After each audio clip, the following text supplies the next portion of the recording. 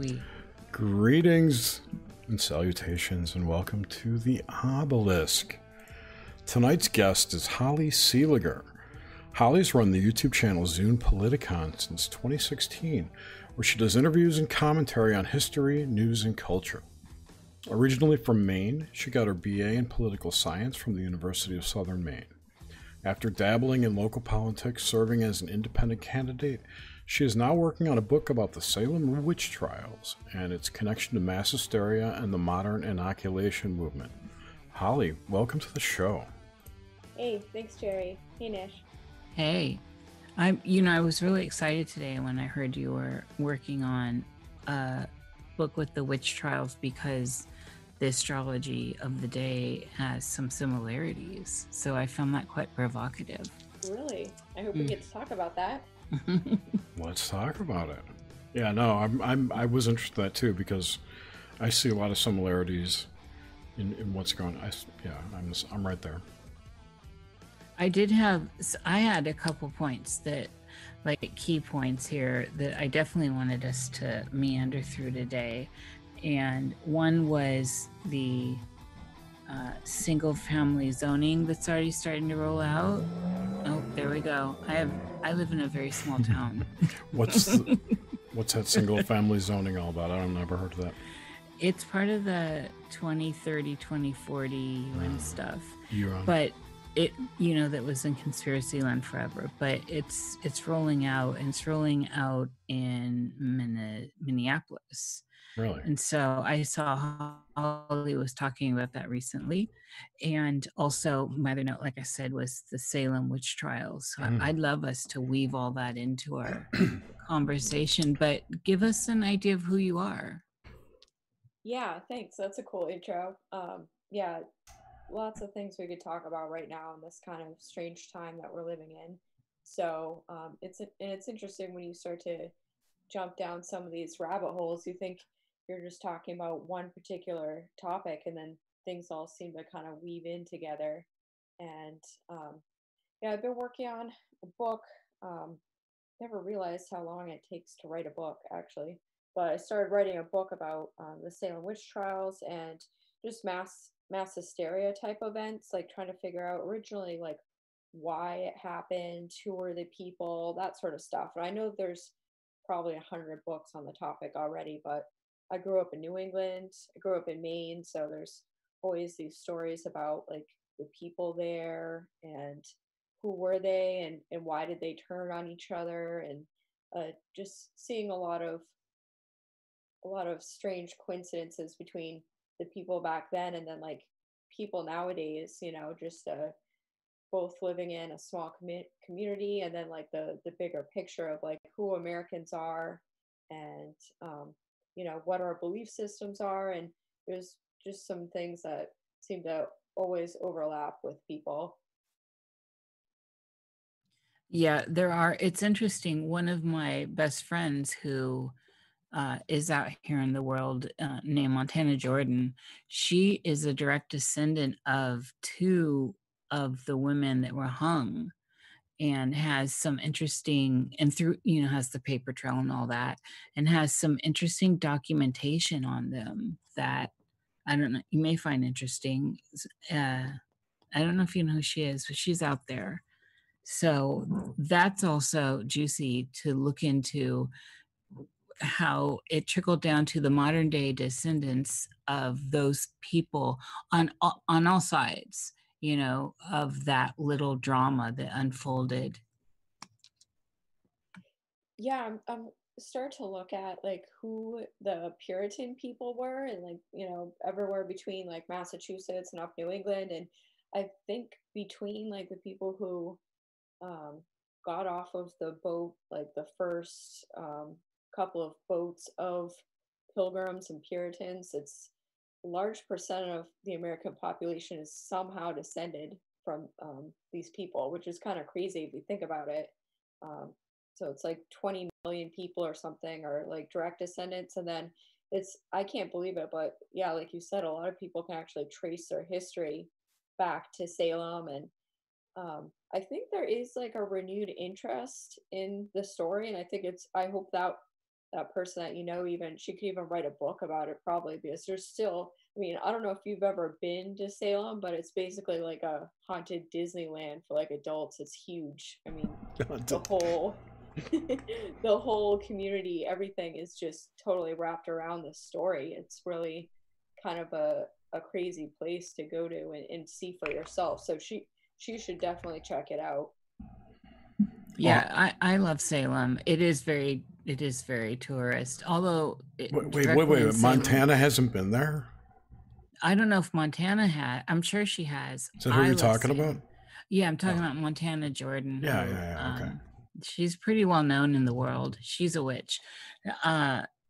She's, I can't remember. She's direct descendant of two of them that were hung in the trials.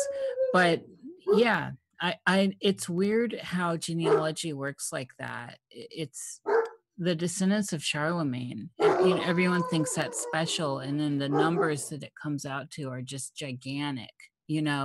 It's like, I'm a descendant of Charlemagne. And it's like, well, join the millions of others. What's with the wolf? He hears something. I'm not sure. I have two wolves, so you start hearing howling. Love you apropos right now. Yeah, for real. I have to mute for it.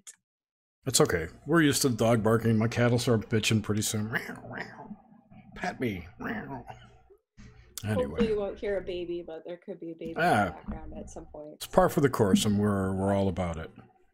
But this is a timely talk because we're talking about our bloodlines, and we're talking about ancestry, and it does seem like, whereas I have no idea what he's going off on. He usually doesn't go off like this. I've never heard the dog bark that much. I know, it's unbelievable. But it's, so this is the 1600s, and she is just like the rest of us with relatives in the 1600s, we may be descendant from them, but we have no real connection to them, in the real sense of the word, as far as what they did then. I mean, I feel like the stuff my mother did, I should not be responsible for. Those are her actions. And so the chaos that was happening in that Salem area, I feel like all the descendants should be exonerated from too. This was another drama in another time and space. And certainly there are vibrational waves that move out from there, but to hold the relatives of the people that hung those people under witchcraft should not be something we pursue now.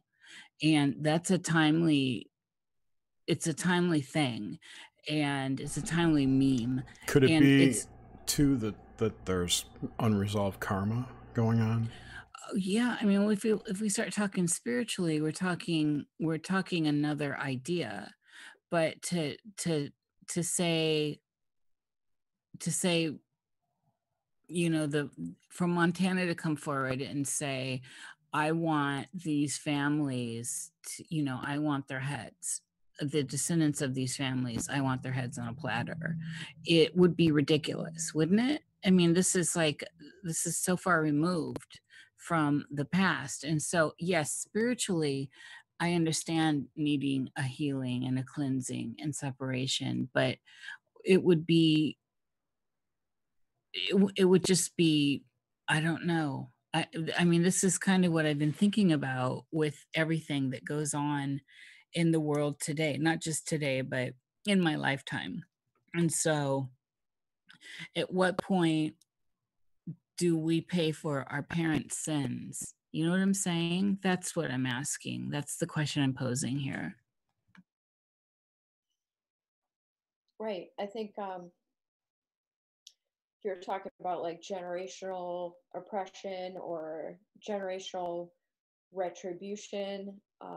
Yes. And at what point, is it your child should not have to pay, and that's a direct response, would be your child, right, Holly? But say, let's just remove it a step, maybe your grandchild or your great grandchild, I think should have their own autonomy away, and you should have your own autonomy, and and these kinds of things that are like generational debts, I think we need to rethink that in terms of, like right now in Japan, families are putting their future generations into debt to buy housing. Well, is that fair to into their like great grandchildren and all this? I think that's kind of not ethical, and it's slippery slope considering what's going on right now here.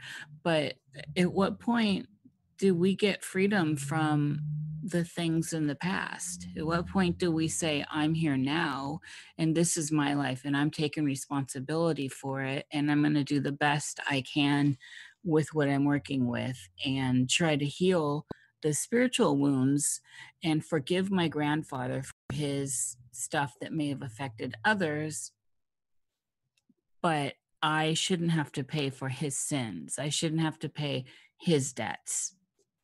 Does this make sense? I would like to think that that is, something that can be agreed on with everyone, because if you think about, all of the wars throughout history, I mean, I'm sure everyone, like you said, how people are descendants from Charlemagne, like how many people are descendants from Charlemagne, or where they say like 4% of the population is a descendant of Genghis Khan or something in like Central Europe and Asia and stuff like that.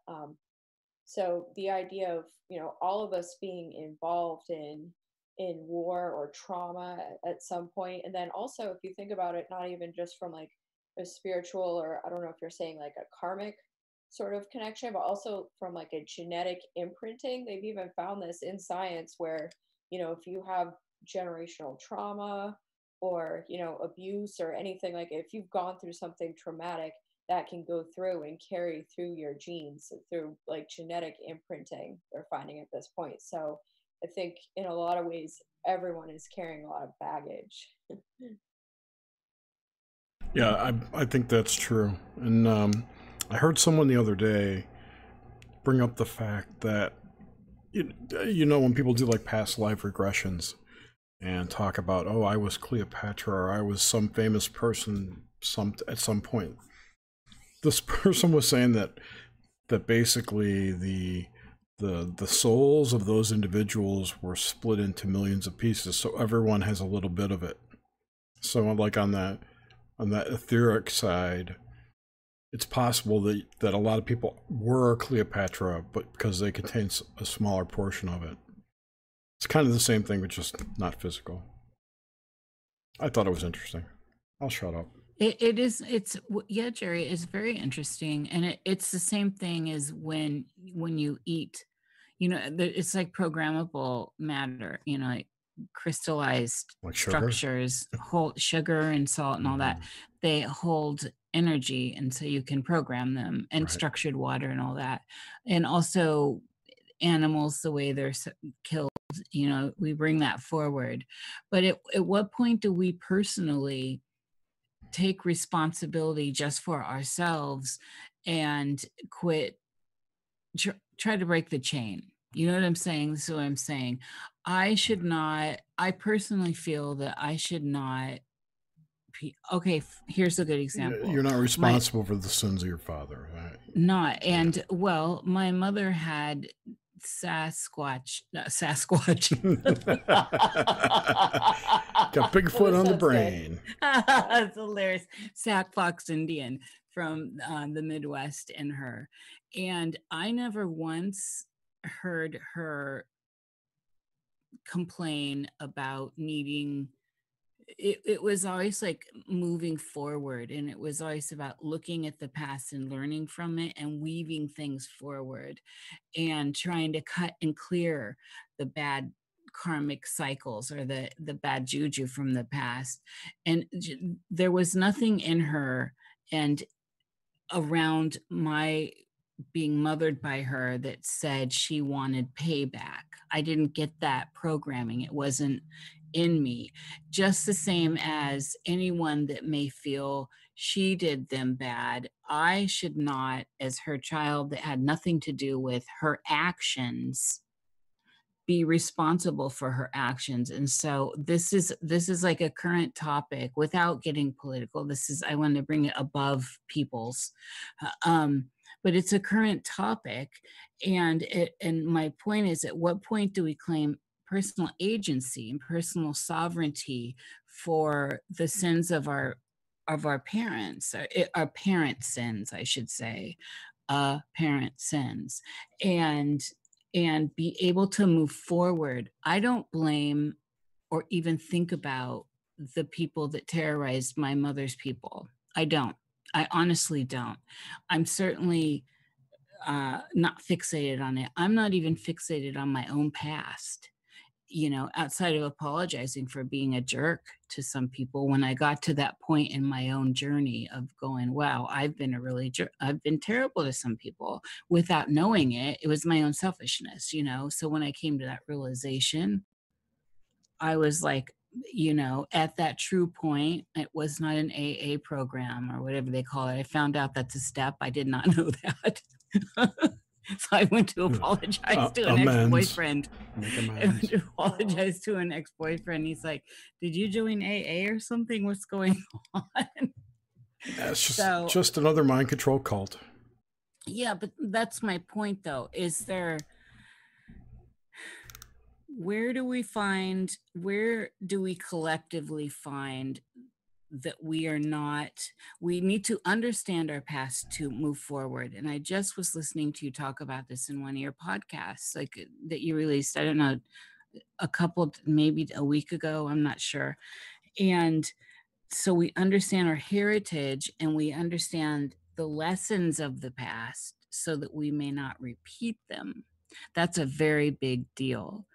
And in that process, does it not behoove us to forgive the process and move forward instead of having to feel guilty and do what we can to pay when technically it might be our genetics, but we had nothing to do with it? So I'm posing this to you, Holly. It's just an open-ended question.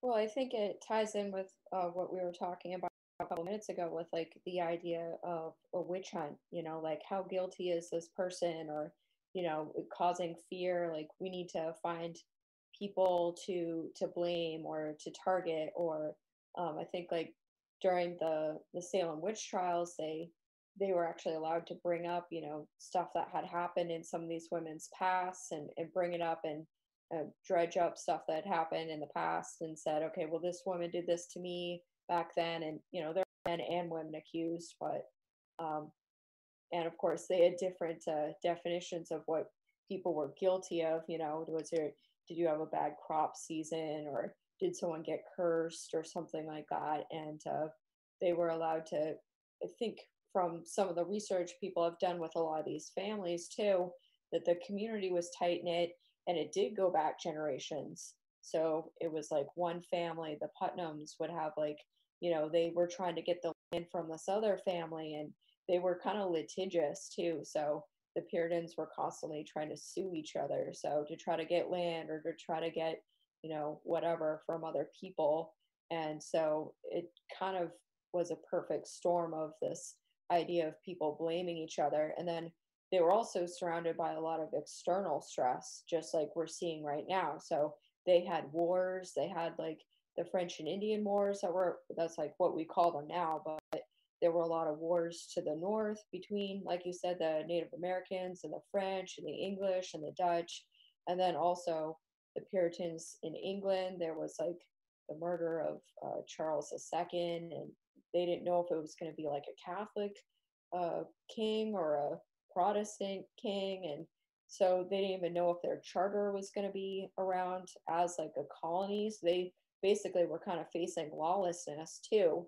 And so maybe another echo to kind of what we're seeing right now. And that just kind of creates this atmosphere of like a witch hunt where it's like, who do we find to blame? You know, who can we scoop up? Who are the people that we can find around us to blame and start pointing fingers? I think that just goes to the lack of accountability people have these days, and throughout history for the most part. And especially, so we do bring, if we talk current times, if if you're being persecuted currently, this is a different matter. So if bad things are happening to you, you should stand up. That's I'm like way into that, and a lot of my art is about that.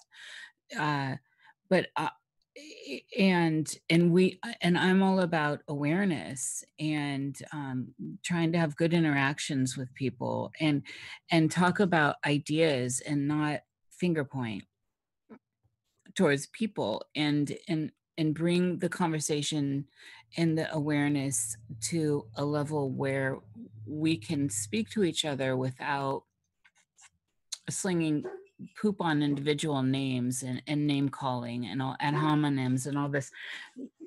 So yes, stand up if you're being oppressed, for sure, 100%. I won't back down to that. But so my query here is strictly about when I hear people wanting to be paid for things that happened over 100 years ago, whether it's, one of the things I'm always talking about is the Armenian stuff. I mean, I have so many Armenian friends, and it's like they can't even talk about that in their country. And so the genocide that went on, and uh, it's like we have to find a way to communicate that stops this blame process, and we need to address who and how we're being hurt, but not be find a way to actually see what's going on and not be manipulated by currents that are possibly guiding us towards these manipulations. And that's where it gets tricky. And this is where things start piggybacking. And that's why Salem is a great example, because there's so many factors that went into that, with all the stuff that was going on around this to to come revolution, and in the crops failing, people wanting other people's land, pettiness, religious freedoms, the outcasts, all this stuff, all that stuff that goes into the mix. And then when all is said and done, and there's blood on the ground and smoke in the air, uh, and no clarity at all, what do you have? Sometimes you have a greater understanding, but I think it takes time to get that clarity. So if we can look back, and this is what I found really heartfelt in your blog post the other day, when we look back, we can understand these cycles, because we find ourselves in one right now. And it's interesting, where are we? This is a tangled mess. And I'm just trying to look at things historically, and also trying to move forward and see how can we find common ground again without controlling others, and everyone that gets a little bit of power wants to control the next one down the chain right now, and it's this weird dance. And so what have we learned historically from this? And it seems significant to the research you're doing. Well, I think there's something kind of weird about America in the way that we have this interesting culture where it's like we have freedoms, and we've got the Constitution and the Bill of Rights and that sort of stuff, and then we also have like this a lot of tension within American culture. And I see the parallels a lot with that, with Salem, which was like seemingly a very homogenous culture. All the Puritans, it was like a very some people might call it a cult or like a sect of super specific Protestantism, and they made their way to the United States. And yet, within this group, which was very, tight knit and closely related, they had kind of like what we're seeing right now, which is like a snitch culture. So, the Puritan minister Cotton Mather would say, if there was one sinner amongst you, even if everyone else is a saint, then you're all sinners. So it was kind of like this tattle on your neighbor kind of culture. And so um, I hope we're not really seeing that again in America, but it seems to kind of creep up once in a while where I don't know if it's like an attempt to just control people as a whole, or like the term witch hunt. I mean, we've used that during like the Red Scare of communism. It's kind of, it comes up and kind of surfaces. We use this idea of like a witch hunt as like this idea of trying to, I don't know if it's like purify the society or to dredge up like what you said could be like centuries old grudges, or like you said, genocide, or and so many of these people who are dragged into these operations of genocide are children. I mean, basically, if you're talking about warfare, like young boys, young men, people that don't actually know what they're fighting for or who they're killing or what the genocide is about, they're given orders. And, here I'm probably getting pretty political for your stream here, but No, this is all right. No, Carry on. just yeah, like the idea of, I mean, who ultimately do you blame at the end of that? Whether you have people who look back and are severely traumatized, and we have a large veteran population here in the United States. So, there's just a lot of, I guess, keep using that word trauma, and then that in itself gets weaponized to have people fight amongst each other for whatever reason you want at the time.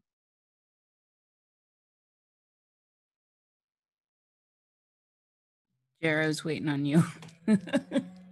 no, I'm waiting to go back to the Salem witch trial book. What we were just weaving that through, and so with that said, I wonder how far backwards we go with the current situation and wanting to move forward and wanting to overcome and bring awareness to situations that are not fair, that are not just, and not just for one people's, for everyone. And we can see, if you can see what's going on, you can see what's going on. And but at what point do we say, let's move forward, is what I'm saying. So let's look back and let's see where we've been. Let's look at these other tumultuous times, and we can trace that all the way back as far as we want to all the many, many, many struggles. There's so many struggles. Everyone's been under the axe, everyone. And if and this is the problem with people that don't study history, they just don't understand that everyone's been under the axe. And so we have to, I personally feel that to move forward, we do need to know the past. It's like that finger trap, the Chinese finger trap. You got to let in, you got to let go to get out instead of pulling against it. And in the current situation the world finds itself in, not just the United States, the whole world, as everyone's been on lockdown and all this. And we see the bigger picture unfolding, not just in America, on the global stage. I think it's pretty clear to see what's going on if you're really doing some deductive reasoning here and looking through a historic lens. So at what point do we address this and move from here forward that is in a way that's going to free the folk all over the globe, and understand the separation between administrations, corporations, and the folk. And because it's clear that it's getting so divisive, that it's always been so divisive, that the folk have been constantly separated by things that are important, yes, because that's what gets people riled up. But those small separations that we're seeing are being manipulated by corporations and institutions, and not by the folk. But the folk in general are following the stuff that's going on. So do you see a way out of this trap that we're in? And I am speaking globally. I mean, it's clear what's coming through, and this is part of what we briefly talked about, and you brought up, and I talk about this a lot, what you were talking about with now all of a sudden in Minnesota, they're talking about single family zoning. This is part of a big agenda, and it's moving forward across the whole world. It's a UN thing. It's a United Nations thing. And we, the folk, should at some point try to understand that the language has been turned against us, that beautiful language is being turned against us. And it's like moving through the looking glass where nothing means anything to us that in the way it did before. Upside down is right side up, etc. So green is not really green. Green is a shackle. Right. So, yeah. And that's where I wanted to kind of, it all ties together, and you tie it together so well. Well, I think you've made like some awesome points there. Like the idea of like plans, like you know, we can talk about history and like what actually happened or what could have happened or what should have happened. And I did a video the other day talking about how Minnesota, in Minneapolis, they just so happen to have a 500-page document called Agenda 2040. So they, you know, whoever's putting this together, UN, like you said, elites, whatever we want to call them, people have 40, 50-year plans in the works. They've dreamed up what they want, you know, what they need for them to be able to continue, you know, the game that they've been running, the gambit, if you will, using most people around the world as pawns, right? So they've got their collective dreams about Agenda 2040. They want to get rid of every single family home in the Minneapolis neighborhood, you know, and have like the condensed housing, that sort of stuff, getting people living in apartments again. And they're zoning it so that it falls into this idea of renewable energy or sustainable living is kind of what they're saying, sustainable living. So getting rid of, you know, yards and everything like that. So they've got these plans of smart cities hooked up to these grids. I think we need to start looking at our collective dreams. What do we want to see?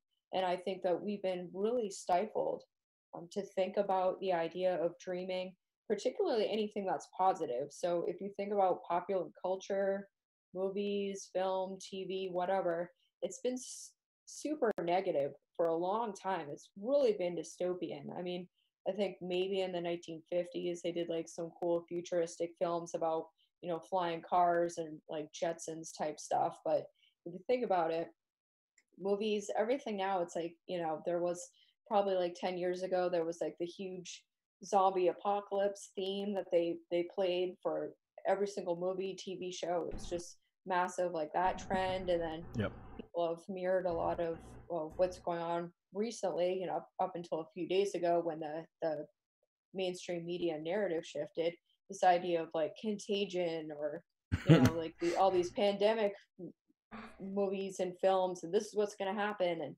you know, I went to public school in the early 2000s, and it was all like, you know, we had to read The Hot Zone about Ebola and this. That was a good book. It was a good book. I mean, I was into it. I mean, I was interested in virology and that sort of stuff, and I think that that kind of has become helpful considering like what we've been going through now. But you can definitely see a lot of the programming, like we've been programmed to think of everything is just gonna suck, you know? And I think that maybe collectively start dreaming about how we can actually make things better. And I think we've even been programmed to think that that's not fun to do so. Like it's easier or just more cool to think in dystopian terms than to think of like taking, like you said, like personal responsibility. You know, this could be an opportunity to rethink our food supply or rethink, you know, not necessarily in a smart city sort of way, but in a way that actually works for people. I've been, yeah, this is one of the things I was just, my voice is so shot. I've been on radio shows and other shows all like for the last 2 weeks and no voice. I apologize. Uh, if I sound like Stevie Nicks, I can't control it. No, you sound Anyway, fine. You sound fine. thanks, Jared. But this is one of the things I think that with this, the food shortage that is looming, whether manipulated or not, and those are rabbit holes that are really fun to go down. But one of the things that's come to light is, I think, with the meat industry, it's I think I've been thinking for a long time we needed to rethink how we treat the animals. I'm not pushing anyone's agenda. You do what you want to do. I am definitely all about free choice. And even with meat, that's your own thing. But I do think that it's a matter of the quality of the life. Nothing should have to suffer for you to eat it. And so those big plants that have been closing, I personally think it's a good thing because their practices have been appalling. And as we were talking about earlier, we take on that programming. And so if we could at least come into smaller, more, like look at how great the Amish do with their animals. Those animals live really great lives. That's why their products taste so good. I always love shopping at an Amish store. You can taste the difference. You literally can taste the difference. And so I think that's one of the good things to come out of this is the awareness of, well, okay, this is getting shut down. I think the point is not to bring us that awareness. I think the point is to control us by food. But if we can get some awareness, which brings into practice smaller farming, right? All over, lots of smaller farming for animals where it's more local. And that's the good side of these, sadly, the memed terms, agendas, 21, 2030, 2040, whatever they are now, because they do have shifted, then that's a good thing. But locking us into these grids is the downside, and taking away the ability to have a house and a garden. This is, to me, very nefarious. I enjoy having a house. I enjoy having a garden and permaculture, and I would be very offended if somebody coming to my door saying, I am no longer allowed to do that which I have worked for, uh, and that I must relinquish it for the good of all. Well, I've been doing good and living a better type of lifestyle and in connection to the supplies and stuff I use. Again, this comes back and ties into the sins of our parents and the sins of others. Sorry. And so where do we collectively draw lines here? Because single family, this agenda that's getting rolled out in Minneapolis is set for every town USA. It's set for Portland, set for San Francisco next, all the ones you expect, Seattle, New York City. It's set in all over the world. So that Paris, we're talking everywhere. All the communist places. Yeah, exactly. Well, that's kind of what it is. And so for me, like, that's a reason to stand up. There's a lot of reasons to stand up, but when we start telling people how to live, is this not crossing a line? Is this not crossing a line? And so, yes, the good things that are coming out are awareness, but awareness of certain practices that are happening.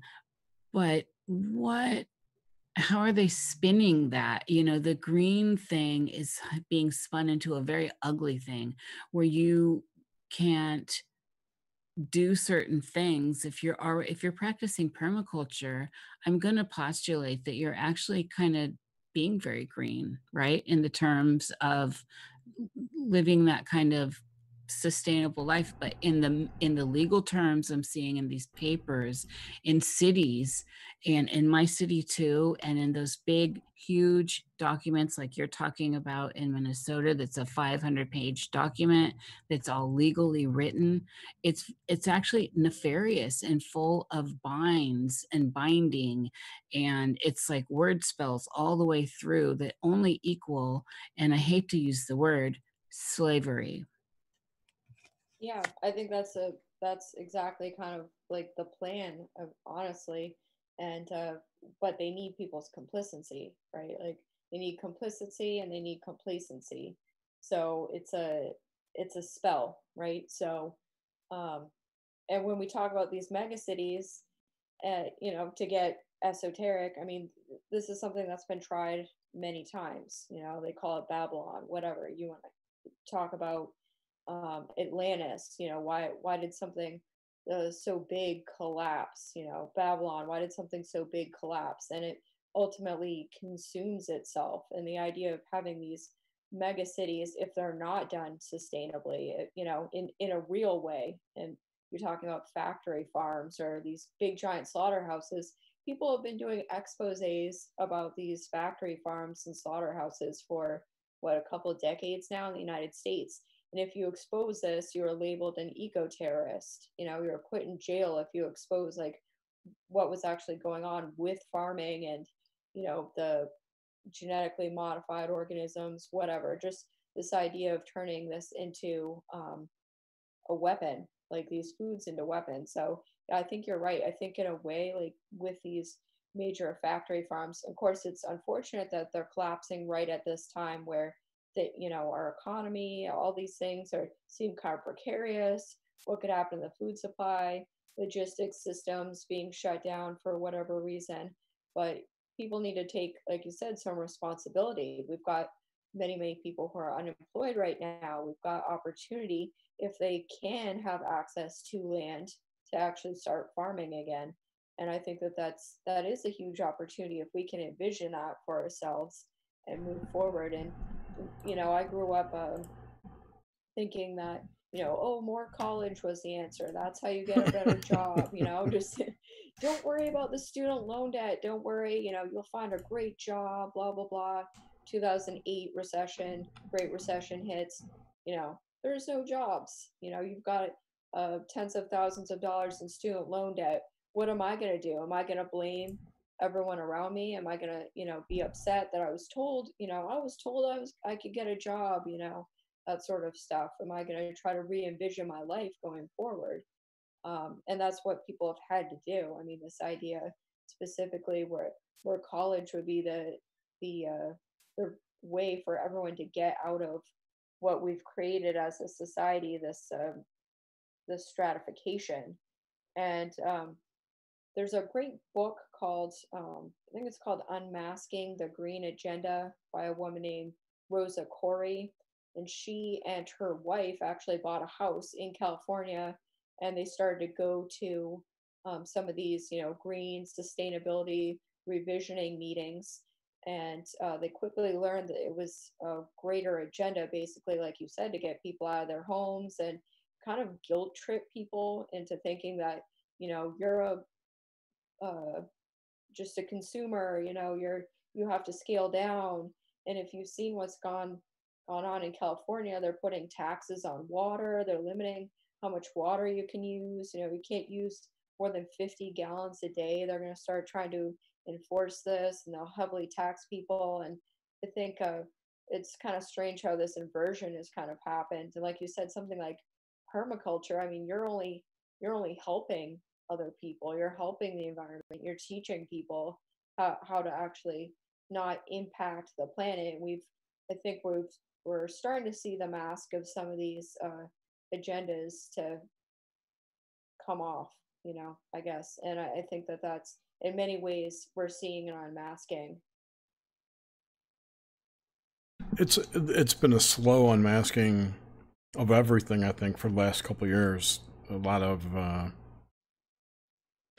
like the bias in all these institutions that we've trusted to be objective has really shown its true colors. Yeah, and I think people have given that up, like, oh, we can just, elect or vote our way out of, whatever sort of problems we've created or whoever's created.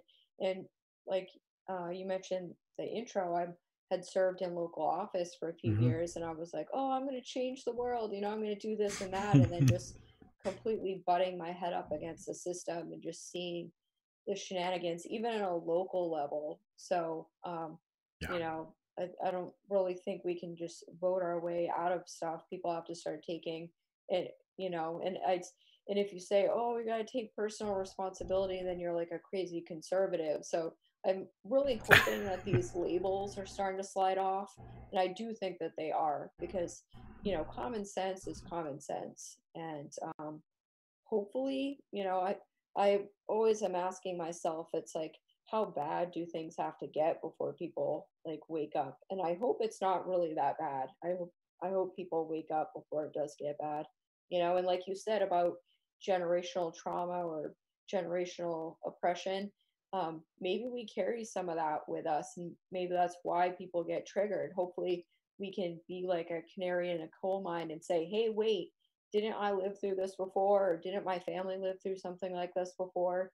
Like, let's turn it around. Let's steer the ship a different way." So, I think with these big agendas that they have in the works 50, 100 years ahead of time, we can actually work in the moment and kind of dance around what these big uh, long-term plans are. We can actually throw a wrench in it and steer it. Like you said, they keep having to change it. It used to be Agenda 2020 or something, and now it's 2040 or 2050. They do have to push it back because it's not happening as fast as they thought it would be. So I think that is a good thing. Yep, I totally agree. It's the tribalism has to go. Yeah, Along I with, think that's been a spell in and of itself, like, oh, pick a color and vote, I think it's weird. It's like a sports game or like a wrestling match or something. People need to wake up. right, and you're horrible if you don't vote the way they vote. You're the Well, I think absolute the worst person. 2016 election showed that. I mean, that it was horrible. I mean, I got off Facebook. I got off a lot of social media off that because I realized it was like destroying my relationships with family and stuff like that. Yeah, And what is that really worth it? I mean, people were at each other's throats yeah. over it. I mean, the psyop, if you will, was successful in that way, if nothing else. Yep, I've totally had to unfollow like all my friends on Facebook and some of my family too. They're just lunatics. But this is kind of what I was talking about. This is what's sad, is that I think we should allow each other the right to feel and think what they want, as long as it's not we're not hurting each other, and bad things aren't, like there's a lot of stuff in the world that I'm just not having at all. And there's a lot of different like religious teachings where I literally am everything they would consider the devil. Like I represent like everything that some religions just think are completely the worst of the worst. And so I allow them that right as long as they don't infringe those rules upon me and I don't get punished for those rules. And I think that's a greater lesson that we're seeing right now with the stuff that's going on. We should be able to all inhabit our flesh and experience this ride and not worry about ideologies and silly things. In the end, if you step above and outside of your life, outside of your flesh, your body, your suit, your car, and look from more of an omniscient viewpoint, and if we could find the commonality, then I think we can, ease this finger lock we're in. But pushing further into it, or pulling apart, it's like we're in a trap. I mean, we're just literally in a trap. And I have a rebel gene. I was just born with it. And so it's easy for me to rebel against any constraints coming on me. I'm like, no, I get $1 and 60% of 60 cents on my dollars going out of my hand, or whatever, 10 cents. You should ask for permission, and I should be able to donate that to you instead of you thugging your way into my life and telling me you're taking it or I'm going to this prison or that one. Like that's my rebel gene, and that's what riles me up. Those kinds of shackles. I'm not chattel. I wasn't raised to be, and I'm not. And I think a lot of people feel this way, and on all sides, and for different things and different reasons. And we all get empowered within that feeling of I'm here and I'm walking and I'm holding my space, and that I love to see. I just don't understand. Is that your baby? Yeah, I think she just woke up. Well, if you need to take a break, it's fine. I might check on her in a minute, but and so with that daddy right now. So oh, Papa. So, and that's what I'm saying. Like I just wish that we could. It's a wish, a dream I have, that we could find ways to communicate and see each other in a more free way, and stop. I know it's idealistic, and stop hurting each other over things that are ridiculous. And when I look around, it's this control grid. It's not people, it's the control grid.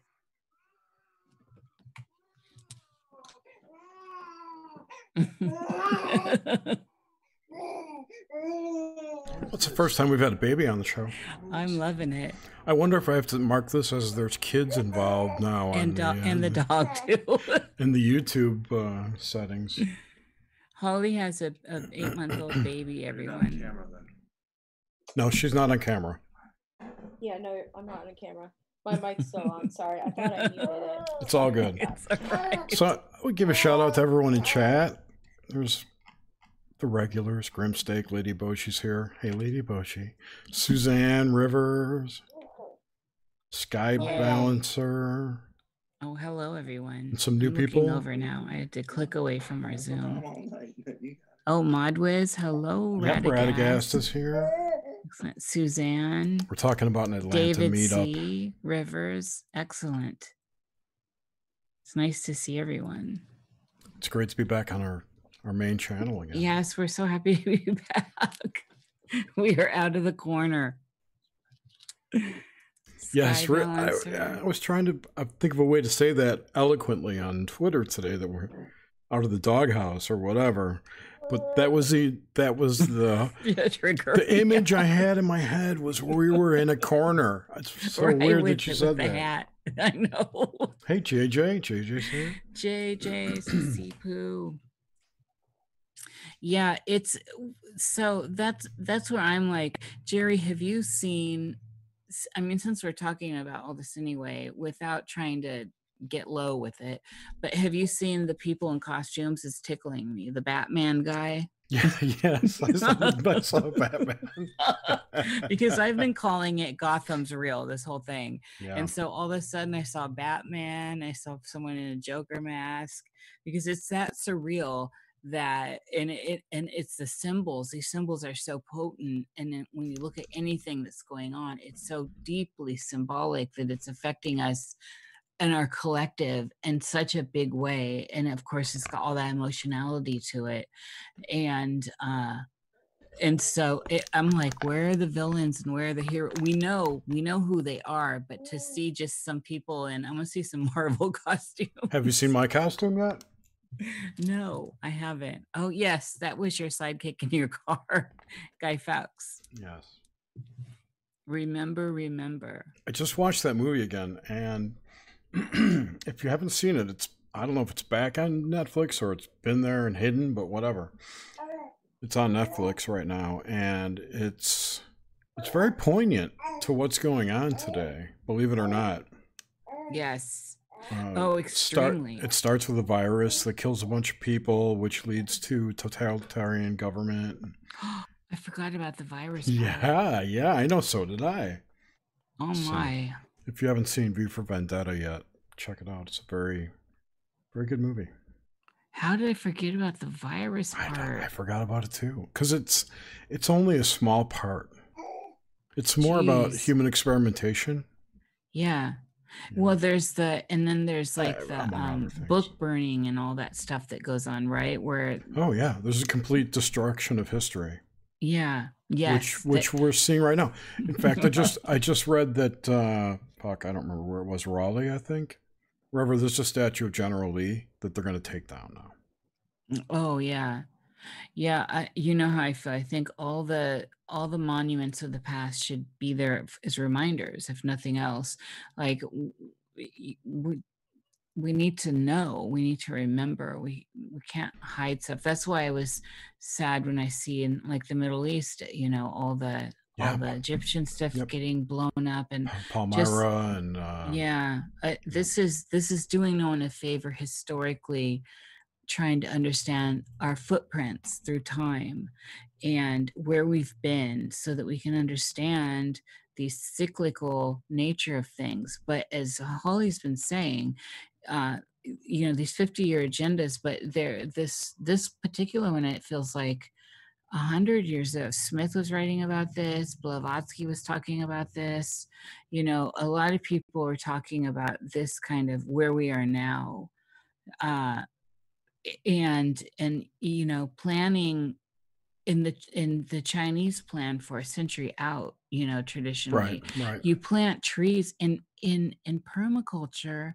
In permaculture alone, I planted ginkgo trees for people in 100 years from now. They're that slow growers.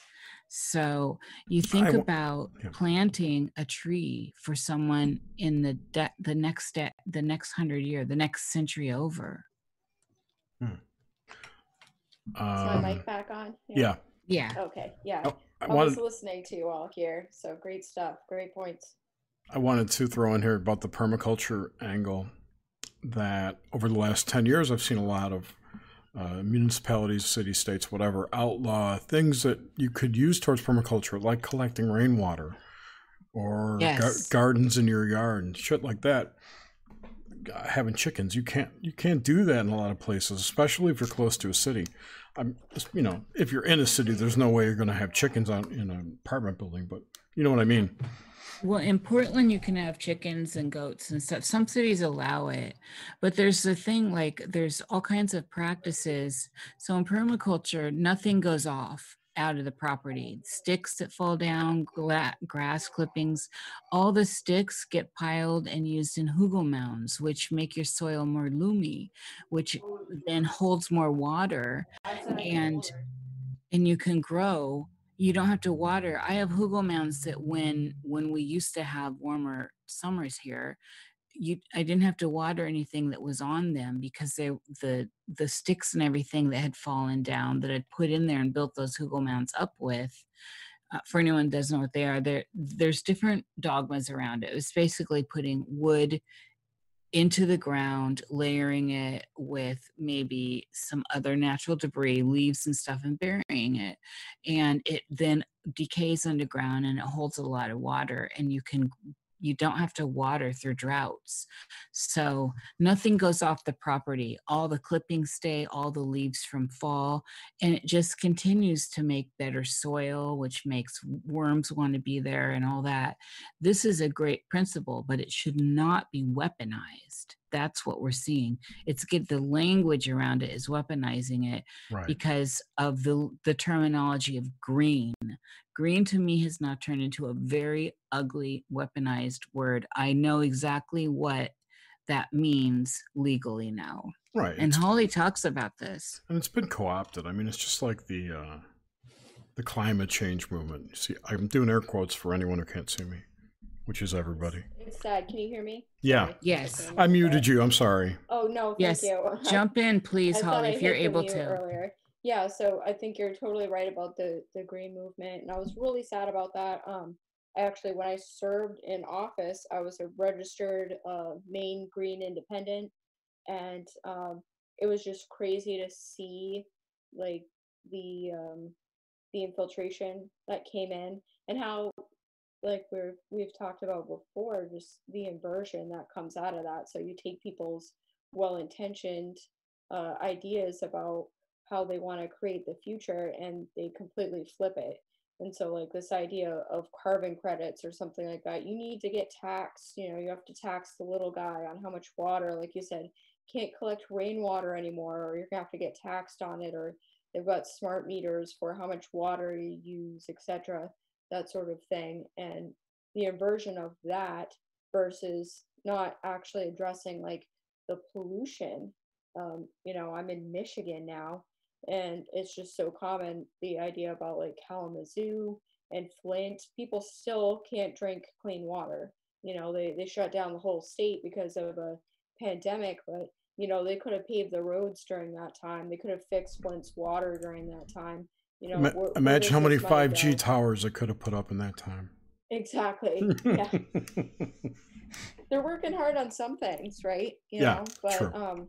The other things, it's just completely pushed off to the wayside, and we have to reimagine that. Like you said, I'm glad you brought up like Blavatsky, and I think Albert Pike is another person people should really look into, with the idea of the 3 world wars. And I hate to think of it this way, but it's like they really are trying to start like a World War III in so many ways right now.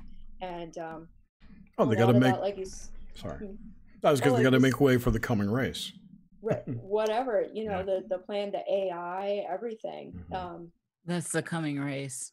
Oh, okay. Well, yeah, that's the whole it's the transhumanism movement. The Coming Race was a book by, I forget the guy's name who wrote it, but that was basically the precursor to the whole theosophy movement. Well, that is a slave race. I mean, if you think about AI, I mean, they don't want AI thinking, for itself, or wanting independence, or they expect it to be automated. That's their dream, and I do wonder right now if what we're seeing right now with these different events, I'm putting in air quotes as well, we're seeing these events. I've talked to or wondered if a lot of this is like an AI algorithm that they're playing on people right now to see like how we're going to react. What are people going to do? What percentage of people are going to do something? And they use our smartphones and all that sort of stuff. And of course, online to see like the idea of social tracking, social credit system, to kind of see how people are going to react. And this idea, like you said, the technocrats, Blavatsky, Pike, a lot of people have said, this is what's coming down the road for people, and or what they want anyway. And I think all this could be subject to change at any given moment if people just start saying no, and doing it constructively, though, not like turning against each other and destroying each other. Yeah, but people can't give up their iPhones, Have you I'm sorry. It's hard. I have one. I've got a smartphone, and it's like every week I keep talking about how I want to go back to landline. It's like, when am I actually do it? But you can't get a landline anymore. You got to go through. We'll have to go to CVs or something. I mean, the plain old telephone system, the POTS lines are still out there, but I don't think you can get one as a consumer. And the contact tracing, blah blah blah, is not only part of Agenda 30, but it's part of the Rockefeller Lockstep plan too. Oh, that lockstep stuff. Ooh, Yeah, that's some creepy shit.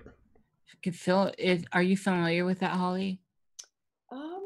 Actually, not really. I mean, there's so many of them right now, and I've heard people mention it, but I don't know if that's tied in. I mean, they're doing it in other countries as far as like social credit, and you can't go to certain areas, you can't work certain jobs. They got to monitor what you think and do and say, tied in with the basically use technology, and that's kind of why they need the 5G to do that as well. Jerry, can you fill people in on lockstep so everyone kind of gets on the same page? Yeah, it's I don't know the full details. I haven't read it in a while, but basically it's similar to the Event 201 that happened in October with the coronavirus pandemic. It actually talks about a coronavirus pandemic and the response that would come from it. And the list of issues in this lockstep program is there's a virus or pandemic with a high contagion and high mortality. The health systems are overwhelmed. In the lockstep, it was the young people who were killed off, not the older people.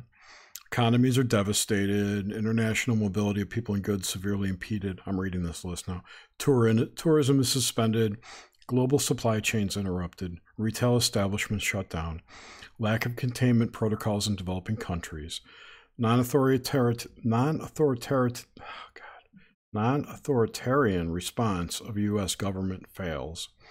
Authoritarian Chinese approach works much better. Other nations emulate authoritarian, high surveillance Chinese approach. Endurance of more authoritarian rule after pandemic.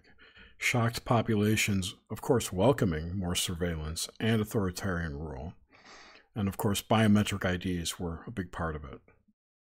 So it's basically what we've seen play out and then some. Well, that sounds like a conspiracy theory. It's not. It's absolutely not. She's joking. Okay. I'm sorry, I got dry humor. No, what can you do but laugh? I mean, like, I know. I love it. Theory, I guess, is what it's called. I don't know. The what? Coincidence theory. You're right. The duh theory. We're looking at it all right now, and that's what's making. This is what's making everything so surreal, is noticing I'm constantly kind of in awe. I've been in awe of how all this is rolling out. I think if you're looking at this from the perspective of what you want, and you've been social engineering, or from groups within groups that think on that level. And again, I like using the Chinese model because it's such an old country that is very organized. It's always been very organized. It's got a long history of it, and they think well into the future. And like I said earlier, with Japanese, putting their great grandchildren into debt to get small housing, and where the current ones that are basically signing up their future family, their future kin, into kind of a slavery for this space to feel that they're doing them a good service. It's a good thing, but that's coming from where they stand now, without that understanding of what the future holds and how that unfolds. Well, when the Chinese plan in 100-year swatches, this is long-term thinking. This is beyond your life. And and it's real, like we mentioned Blavatsky, and I mean, the literature is all out there. That's the thing about this, is none of this is conspiratorial. This is all out there. So when I look around right now, that's what I see. I'm seeing fulfillment of plans, and I'm seeing them come into fruition. And whereas we're now seeing how nasty it can be played, we're now seeing how ruthless it is, and how divisive this is getting down on the bottom level with pitting people against people. And when people were just starting to come together, this is what I want to say, when it seemed like people were just starting to come together, I'm loving the yellow vest movement and all this. When there was cohesion, then what gets thrown in, and it's a constant divide and conquer. And these are old school ways of thinking about takeover, about war. And if we can detach ourselves from it seems to me, if we could detach ourselves from emotionality of the moment and try and think clearly, and just put the emotions aside for a minute and think clearly to assess a situation and pull in the information and data and talk to other people that may not share the same views as you, and get a bigger picture of what's going on instead of fighting each other, I think some of these answers and some of the players would look more clear and obvious. But instead, everyone's against everyone now. And there's not going to, except for the people that started this ball rolling. That's my observation. I do think we've hit critical mass, though. I don't know. I mean, maybe I'm an optimist or something, but I do feel like you can talk to some people about some of these things a lot more openly than maybe even like a year ago. Maybe it's just um, my worldview, and that could be difficult because like online, I know they start to generate things where you only see what they think you want to see too. Like they can manipulate the algorithm. But I was actually I got a phone call from my mother the other day, and she said that some woman, and this is in like a small town of like a few thousand people, a woman walked up to her and she was like, be careful about 5G or whatever, and this Bill Gates and his plans and this and that. And like, I don't know exactly what she said to my mother, but my mom actually started to like question stuff. And she's like, this is things, that you talk about. And, she's like, I didn't really know what to think about it. But the fact that if like some old woman is coming up to my mother and telling her, like, warning her on the street about whatever she thinks is a conspiracy theory at the time, that actually kind of gives me hope that she'll at least start to look into it. Maybe I do think you can't really stuff this stuff back into a box. Like once people have actually seen, like, hey, are we being manipulated here on a massive scale? I don't know. Could be. Yeah, I definitely think we can find, I think that's what I'm saying, is I think we were starting to actually have conversations, but part of what's going on right now is I think we're backstepping a bit, where everyone's fighting everyone now. Like right now, I started to see, and I had to step back from Twitter at least, people are like, get the hell off my stream, like families, they're just like, unfollow me if you yeah I know, if this and that, and that's not conducive to anything. I understand. The worst part of that is the people who say that, oh, if you think like for instance, hydroxychloroquine is good for you or good for this virus, just unfriend me right now. These people are so uninformed because what I've noticed is they only listen to their trusted media source they go to every day. But whether or not, but that language alone, uninformed, it is, they can feel and they can have conviction in what they're how they're coming to their conclusions. I feel it's all right. And the sad thing to me is when we just stop talking because you've come to this conclusion, and possibly I've come to this conclusion, and now we see no bridge, and yet we've got a 20-year friendship, or you're my mom, or you're my cousin, or you're my coworker. We can't talk. This is scorched sand. And that's what I'm seeing. um Yeah. At Christmas time, I had my parents, well, my dad mainly, raged out at me about how Trump was horrible and blah blah blah blah blah and all this. I'm like, dude, you're just repeating talking points from MSNBC. What do what's wrong with you? but to me they all are horrible. So it's like the whole game is rigged to me, and that's also heretical. So we should be able to, I remain hopeful that we can find a common ground, and still not yell at each other and want to kill each other and want to cut off relationships, and maybe get back to ideas and start addressing and follow the plans.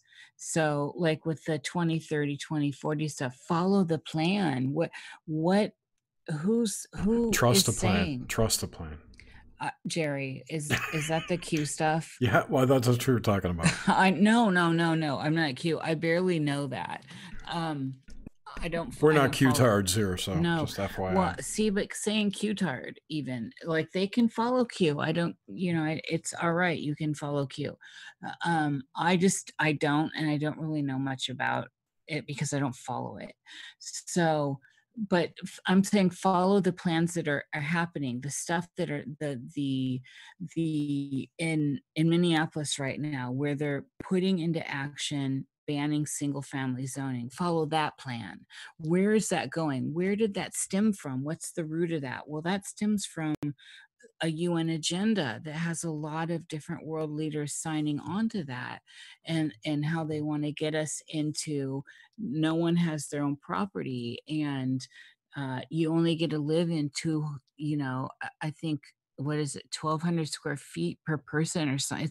It's intense when you start looking at the documentation. And one of the people I do follow is Deborah Tavares, and I think she does a great service to people, where it's just bringing awareness. So that's what I'm talking about. If we could find our conversations, if we could find common ground without triggering each other, I think we could get ahead here, because there are entities called corporations that are enacting nasty things on behalf of us citizens, on behalf of us, of the folk, that are going to affect us, that are affecting us right now, and our children. And it is the real iron boot to the face. Meanwhile, all we're doing is giving more reason for a tighter clampdown when we're fighting each other in the streets. We should be fighting them. Well, the more we fight each other, the less attention we pay to them. Look what's going on right now while these riots or protests are going on. There's Rod Rosenstein is being deposed in Congress. The Clinton thing that Holly reported on today. Do you want to talk about that, Holly? Yeah, I think you're absolutely right. I mean, anytime there's something huge in the media, you gotta look around and be like, okay, well, what is that covering up? Like, what is this? What is actually going on here? And like the idea, like you said, just quickly wanted to mention about like masks, like literally muzzling ourselves at this point, like when you're in public. Yes. So the only way that you can communicate is like online, or stay at home, like safer alone, that sort of thing, and the idea of it's like muzzling, shut up. Yeah, that's what it is. And it's also kind of like a ritual almost too. It's like it's kind of complicity, signing on to a bigger agenda without even really knowing this idea of they talk about the new norm, the new normal, and really pushing that in people's idea about you're just going to wear a mask indefinitely in public and just muzzle yourself. And even not even being able to smile at people. You don't even know like what people are thinking when you see people in public now. So it's like everyone looks weird now when if you know if you're wearing a mask. So like you said, that this idea of mentioning the Clinton depositions, all this sort of stuff where it's like the gears of justice grind so slow, and meanwhile the gears of confusion and disinformation, everything just grinds so fast lately now. The idea of like a news story, you know, completely everything can change in a day, and whereas it used to be things could take weeks or months or years for things to change or news to get out, and now I think we really are seeing this idea of this technology, these smartphones, that sort of stuff, just being weaponized against us now. It kind of sucks because it's like they're making it more and more indispensable at the same time, where we're starting to see how they are tools for manipulation. And And the control. idea control, yeah, and then the idea of like,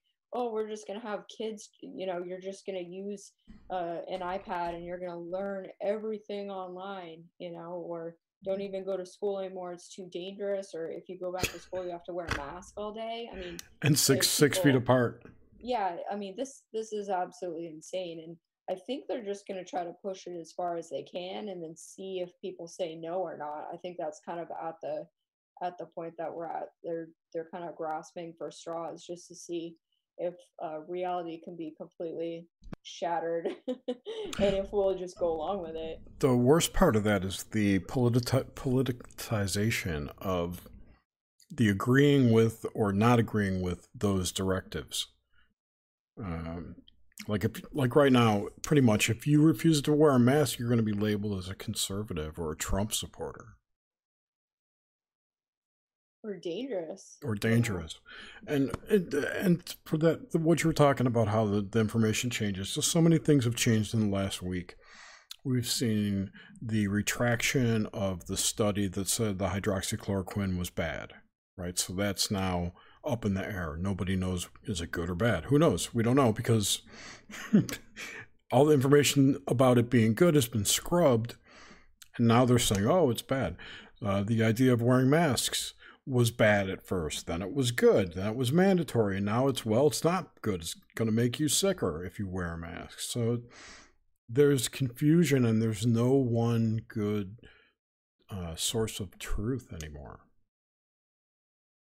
And that's it. That's the biggest thing here, yeah. is that we're getting, you know, air quotes again, truth pushed to us from all these different angles, as always, and then the angles we're indoctrinated into believing are the official ones have backskirted so many times, forwards, backwards, and it's just this big mind fuck. It's whiplash. And it is totally.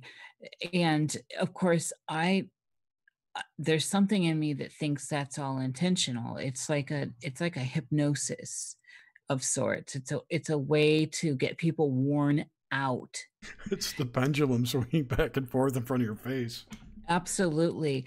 And they're just worn out and just want to get on already, you know, that whole thing. And then you know, then we have all kinds of strange fuckery with numbers and what is this technically, what's this, you know, what's a virus technically, what is this language technically. So there's this constant, you know, it's classic warfare where you get worn out. It's death by 1,000 cuts in essence, and another way of doing it, a psychological way of doing it. Oh yeah, this is totally psychological warfare on every level. I think they have to do it that way because I think, you know, there's so many people on the planet now too that allegedly, like, yeah, right. So there's this idea that the masses probably, honestly, probably couldn't be controlled if they just wanted to go, you know, hard on people, and instead they're just wearing people down, like you said, psychologically, till we're just like, just make it stop. We'll do whatever. Just make it stop. So right. I think from like a spiritual perspective, we need to build a spiritual shell, and reconnect with that in whatever way you can, or however you do that. And I don't know whether it's reconnecting with nature or family or God, or and try to get away from this culture that's been shoved down our throats, which is pretty obviously toxic at this point. And maybe look at it and examine it, and think about it critically. I mean, that's probably the best way to try to absorb or devour this type of stuff nowadays. But I think stress wears people down too. I mean, the stress of all these people who weren't quote unquote woke to some of this stuff before, must be going through hell right now if they suddenly are going through a crash course and all this. Yeah, if they even are. Yeah, it'd be a tough time to just suddenly become woke, whatever that means. It would be, I feel bad for people. Hopefully they don't start on flat Earth. Yeah. Well, I keep hoping that, like, one of the things that I thought was a silver lining in some of this, at least before the stuff that's going on right now, was that everyone started to see the fuckery that was going on with the numbers game and this back and forth information from the administration's task force, if you will. the fuckery continues to this day. I mean, the media is still reporting over 100,000 people have died from COVID, when in fact the CDC, I'll get the number right now. Yeah, CDC's numbers are totally different. Yes. Where is that? And they retracted. The CDC retracted. Total COVID deaths right now at 88,000 on the CDC's website as of June 3rd. So why is the media reporting it as over 100,000? And then, well, then you just cross-analyze that with other causes of death, and then you weigh out, well, does this warrant a world lockdown? Hello? Yeah, and no, it does not. Yeah, and so this is the thing that I think was bringing people to question what is really going on, whether or not you wanted to buy into the idea that this is a super scary virus that could come and get you.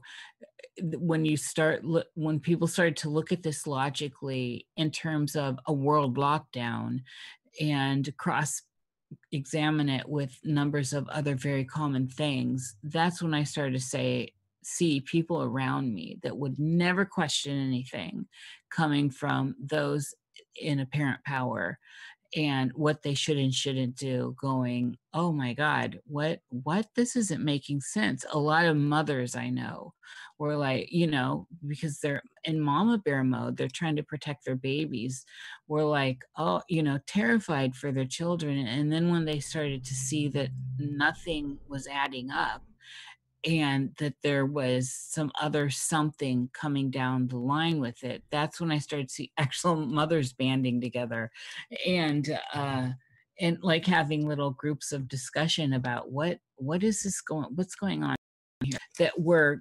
completely following the narrative and the script. And don't forget about all the guilt that's been laid on people who denied it or questioned it even. Oh yeah, I mean, you can't question. I mean, you're always going to be. We're outsiders, so we just naturally question things around us. That's just how we are, and I personally think that's a good way to be. But you be how you want to be. I like to, right. But this goes to Holly's point about being a critical thinker.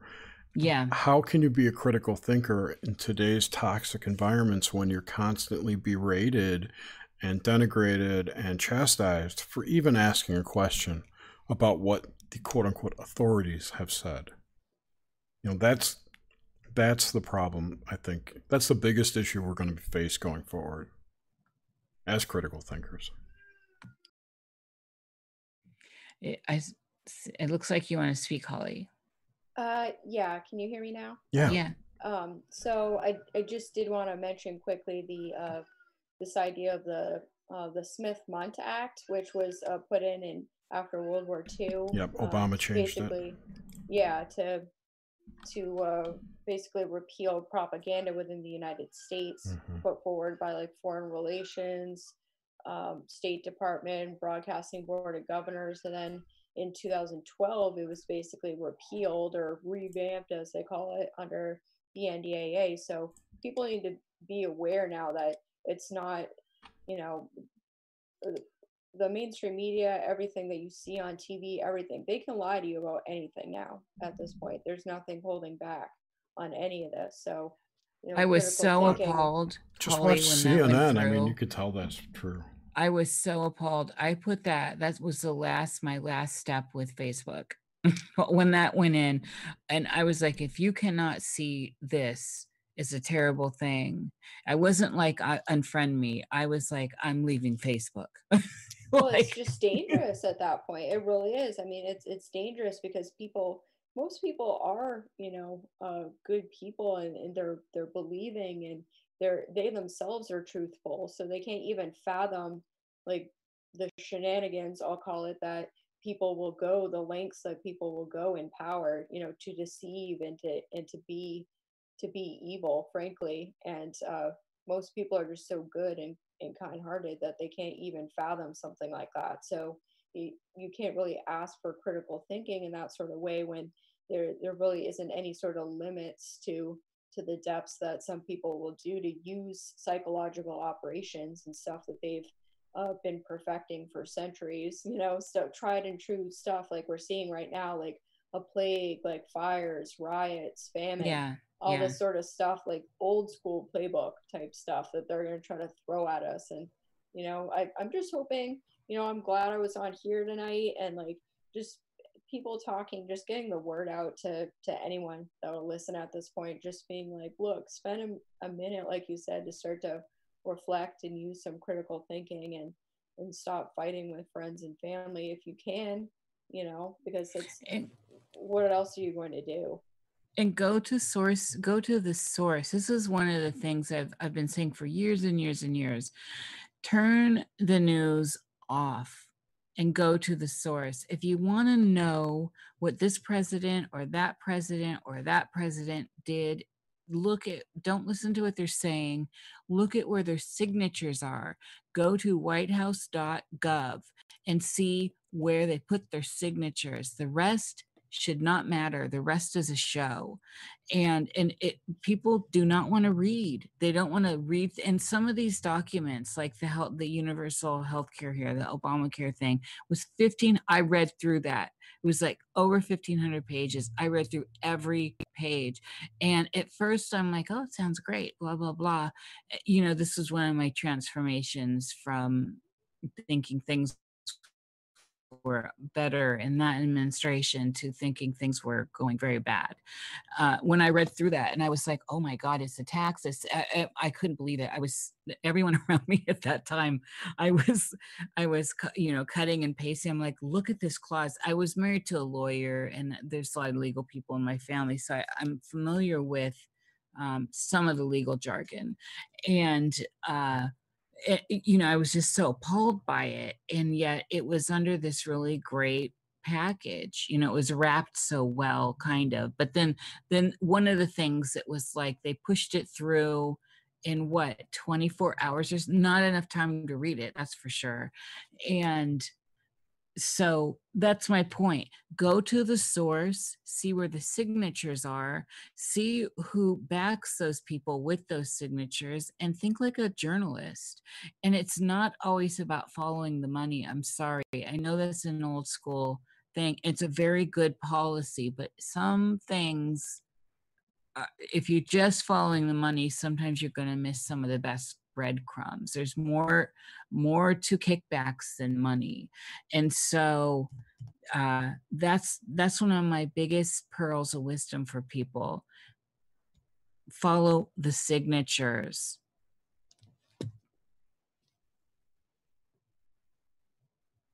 Hello? I'm waiting for someone to talk. I will definitely have to think about. I was just thinking about what you're saying, though. I mean, that's a great point because I've heard, think of follow the money all the time, but yeah, signature. And that's probably a topic for another show, but like the idea of different legal codes and what rights do we actually have? If you're talking about admiralty law or what type of common law, or we're even seeing right now, federal law versus states' rights. Like this has completely gone absolutely nuts. And yeah, well, just look at what happened in Wisconsin when the Supreme Court there, the state Supreme Court, said the lockdowns were unconstitutional. Yet in Michigan, it was the complete opposite, wasn't it? Right. Yeah. The state Michigan Supreme Court ruled that the governor basically could extend her lockdown, use her governor powers for as long as she wanted, and right. blah, blah, blah. And so, how can there be a disconnect in something that oversees all law? Right. That's just another juxtaposition to add to the pile that we've accumulated so far. Yeah, you just have to keep on appealing and this and that. And, all these people are like, well, these small businesses can just sue the governors and this and that. And it's like, well, how long is that going to take, and with what money? Exactly. And, who's going to represent them, and, who actually knows the law to actually try to appeal all this. I mean, there are supposedly legal ways to go about this, but at what expense? I mean, yeah. It's just so devastating to see what's being done to businesses right now and the individual people. Just look at the unemployment right now is what, 40 plus million people are unemployed because of this for basically no reason. That's going to have huge repercussions for years and years and years to come. It's not, I don't know. It's again, we can see this in some of the plans that are out there on paper with signatures. These, if we go look at what we're able to see from the UN papers and read through these documents and trying to and you can go, there's law dictionaries online. You can, if you're serious about all this, then you're going to look and you're going to learn some of the language, at least to get through, because you can't count on the press. You just can't. I could say really nasty things, but just look and read these white papers. That's, I think, the last thing I wanted to say here. I think Holly is going to need to wrap up. So let's bring you back on, Holly, and tell us where people can find you and all that stuff. Yeah, so I noticed I got a couple of my viewers in the chat, which is cool. And I have a YouTube channel called Zoan Politicon, and I will stick that link in the chat here. It's in the show. It's already in the description. Oh, awesome. Yeah, so that's probably the best way to find me, is just online, or you can email me at zoanpoliticon@mail.com is the best way to get a hold of me. And thanks, guys, so much. I'd love to chat some more, but it's kind of late, and the she's missing me now. So no, it's totally cool. Yeah. We totally understand. Thanks so much. It was really cool to talk to grown-ups for a minute, though. We really appreciate having you on the show. It was a great conversation, and hope you come back sometime. Thank you so much. All right, thanks. Have a great night. All right. So, do we have call-ins now? Does anyone want to call in and talk? Let's hang out for a bit, Jerry. Yeah, we got 20 minutes. Yes. So give us a call. Is the number out there, Jer? No. Wait to see if anyone raises their hand. I'll come on. So Oswald dropped a link in chat that George Floyd, the medical examiner, has said now that he had coronavirus. Oh, Lord. We were just talking about it because it came out that he was, he'd been on a substance. What was that substance, Jerry? Fentanyl. Fentanyl. Yeah. So, of course. it's sad times. I'm telling you, these numbers, that's the thing. The numbers aren't adding up anywhere we look. There is so much. I feel like we're in, I keep using the hashtag Gotham is real, but I'm coming from the Lovecraftian sense and not really the Gotham is New York City Batman sense. Mm-hmm. And so if we look at this whole thing like a sci-fi novel, or like if we strip ourselves of everything and just look at it as like a series of graphic novels, it's very dynamic, and it's this kind of time where you get the rise of the real villains and the real heroes, and we start seeing, we've had character development, and we're going to start seeing extraordinary things like you saw when you were in the Netherlands, Etherlands. That was so wild. Well, it's getting wild. I know. Thomas Sheridan, if you've been watching any of his daily videos, I think it was yesterday, he talked about how he expects to see enormous weather anomalies coming now and more UFO flaps and whatnot. Just psychic phenomena manifesting in the sky. The four-dimensional interactive hologram above us. Yeah, and that's what Jung says when the collective is crunched down like this and it starts getting crazy, is that the projection of stuff in the sky, especially. Yeah, that reminds me too that the one thing that I have noticed that doesn't really correlate with a lot of this is the Schumann resonance, which a lot of people put faith in being an indicator of psyche, of the collective. Also, I was talking last night, we were talking on Cruising with Steak about the Global Consciousness Project and how it went gray for a few days, like completely down. And we don't know if that was a tech issue or a data collection issue. But I thought it was... The Schumann went down? No. The GCP, the Global Consciousness Project, the DOT. You familiar with? I know you know what I'm talking about. Oh my God, I'm drawing a blank right now, Jer. Okay, so it's a project run by Princeton, I think. I don't remember.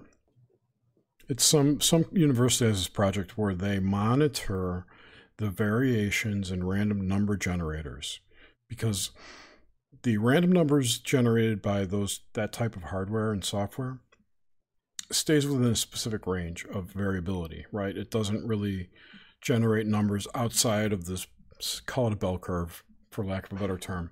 It generates numbers in a bell curve, right? But sometimes it doesn't fit the bell curve, right? So they will assign a color red or green being red or green indicating below or above the mean of that bell curve. You know what I mean? Yes. So the theory is that when the collective's excited about something or depressed about something, it will drive the random number generators up or down out of that average range. Not ringing a bell? It's not. I think I have to get a visual on it, maybe. I can show you. I know, and Lucian is going crazy. Shoot, what I do? Share screen. So while you're pulling that up, have you been dreaming a lot, Jer? I have. I've been having unreal dreams. I'll put the link in chat, the GCP dot, put it in the show notes. And you can't see it now because I just closed it. There, this. Yeah. Okay, yes, I have seen it, but I haven't. I think you've posted this maybe in one of our private little groups, right? Probably. Yeah, so it monitors the network, and when there's variances, it drives the dot green or red, or blue actually, I'm sorry, for low. But here you can see, and the people I put... spiked. Yeah, we spiked like 20 hours ago, which was last night's curfew. Oh, interesting. Yeah. Very interesting. Yeah. So I think that's pretty cool. But yeah, it went gray for about a week. So what are you making of that? I don't know. I don't know if they were down or if it was an actual problem with the data. You know, if it was so high off the chart it couldn't even be graphed, kind of thing. I don't know. This brings to mind the card. It's kind of like, this is kind of left field, but it's at the same time, this is all connected. So when we look at these things, these symbolic cards that are getting played, and I don't want to use the obvious one, I want to use the next obvious one, and that is the White House going black, right? Turning all the lights off as a sign of blackouts to come. What do you think about that? I think that's conjecture. I don't buy it. Well, it's definitely conjecture, but do you think so? You think it holds any weight? I mean, it's of course it's speculative at this point, until something happens. What was their reason for doing it? Well, there's like that whole idea of like smoke signals of things to come, and so I don't know. I just think it was interesting. It's very symbolic image, and I think it was quite rare. If I can believe anything I read, Yeah, right. Well, what about the whole idea and news reporting that Trump went down into the bunker? Right, I saw that. I never got any confirmation from that from anyone other than like CNN.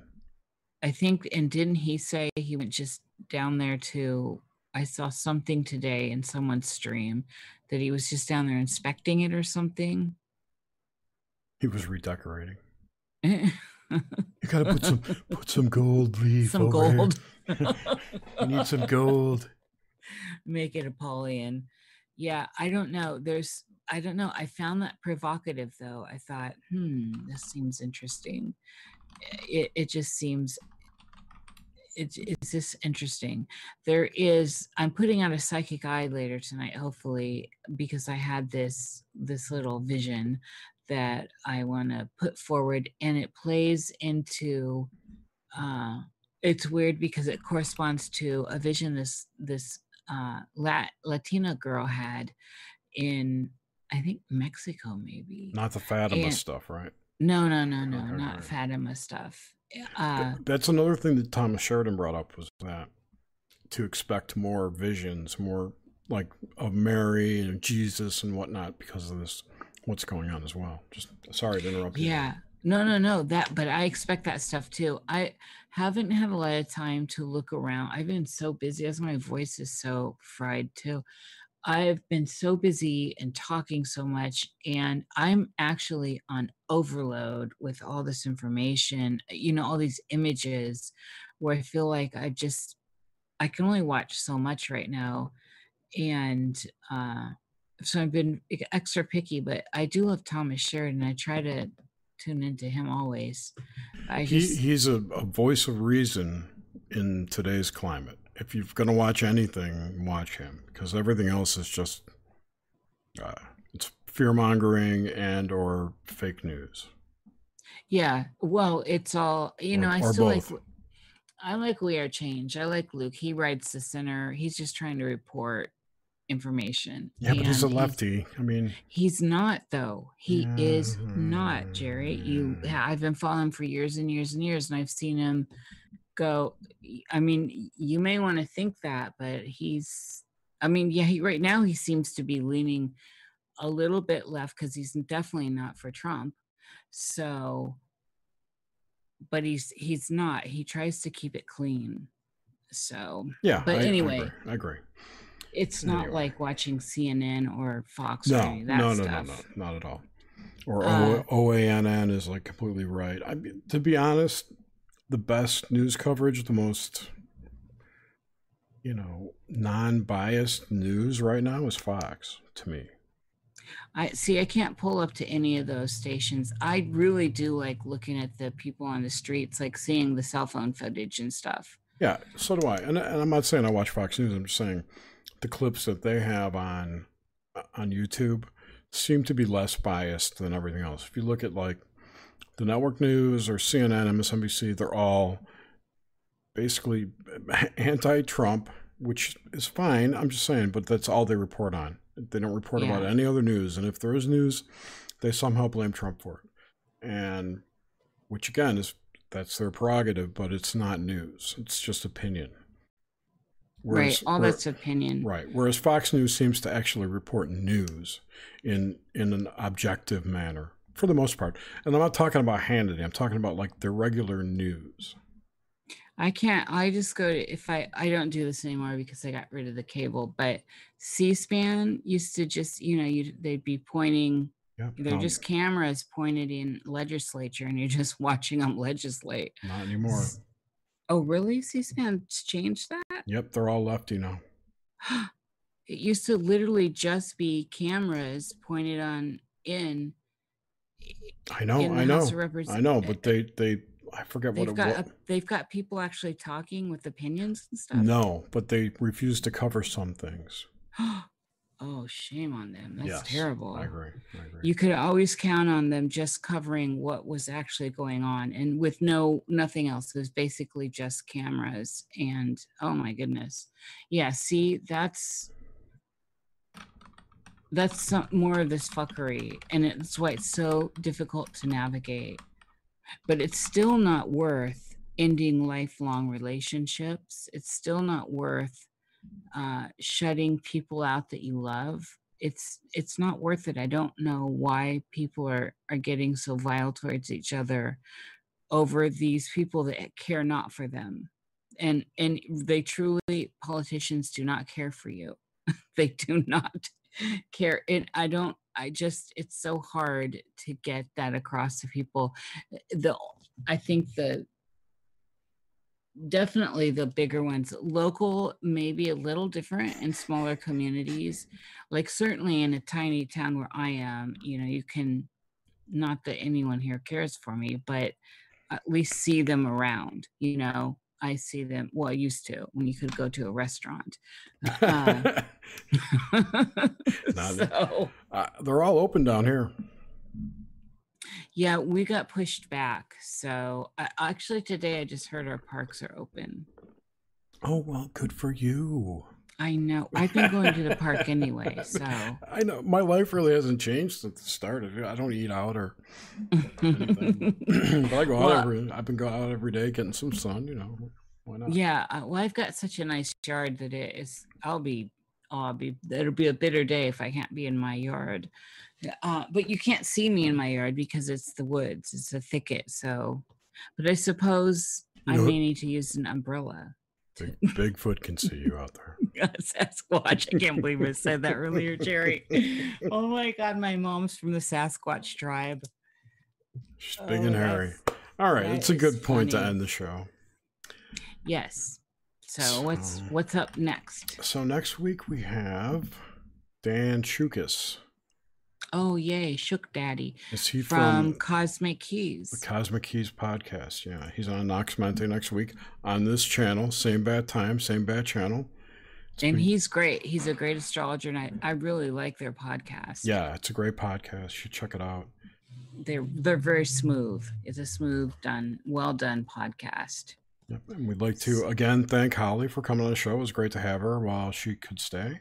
Yes, she's a new mother. That we had a baby appearance by sound. So we're trying to branch out to some more current eventy type stuff here versus esoteric. Not that I want to get rid of the esoteric or the conspiracy stuff. I love all that stuff, but just I'd like to just branch out. Period. Yeah, so. We're looking to diversify here. So let's get a whole bunch of different types. As we get our sea legs.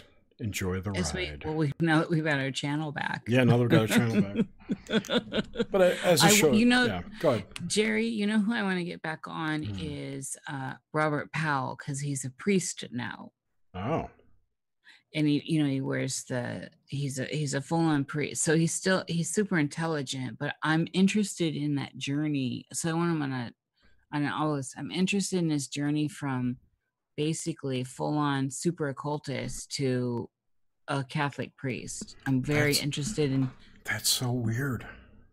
I think there's a cohesive path there, and I think that it would be a wonderful journey he could take us on, because he's intelligent. I mean, he's very super intelligent. Or he had the shit scared out of him by something. Well, I want to know that, and he's got Asperger's, and so I just enjoy that dryness also. So I'll reach out and see. Yeah, that'd be great. But don't you think that would be an interesting journey? Absolutely. I'd love to talk to him. And you know who else I want to talk to? Stephen Skinner, Dr. Stephen Skinner. Yes. I'm actually nervous to talk to Skinner, although all our friends have. He'll sick a demon on us. I know. Well, he's so super intelligent. I know. It's like scary. Like I feel like I'll stumble on something. Yeah.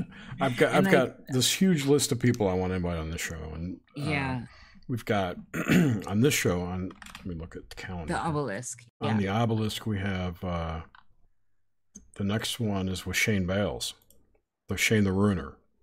Oh, excellent. Yeah, yes. So that's I saw he just surfaced recently. Yep. And then after that, we have David Whitehead from Truth Warrior. Excellent. Which hopefully will lead to a show with Michael Tsarion. So.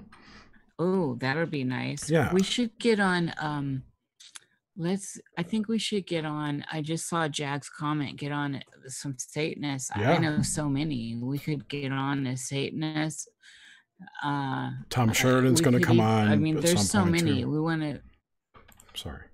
Yeah. No, I talked to Thomas. So we love the Obelisk, everyone. Yeah.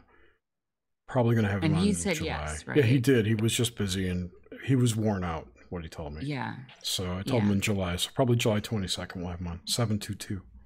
Love that. Yes, Suzanne. I think I was a nun in a previous life too. I see. It's nice to see the chat, by the way. This is fun. My computer's holding up. I'm on the old computer chair doing this. Wow. Shocking. I'm close to the edge.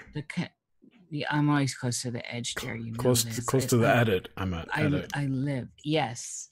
So I think it's like that proximity. All right. Thank you, everyone out there. It's nice to see the chat. Yeah. By the way. Thanks everyone for tuning in. We'll talk to you next week.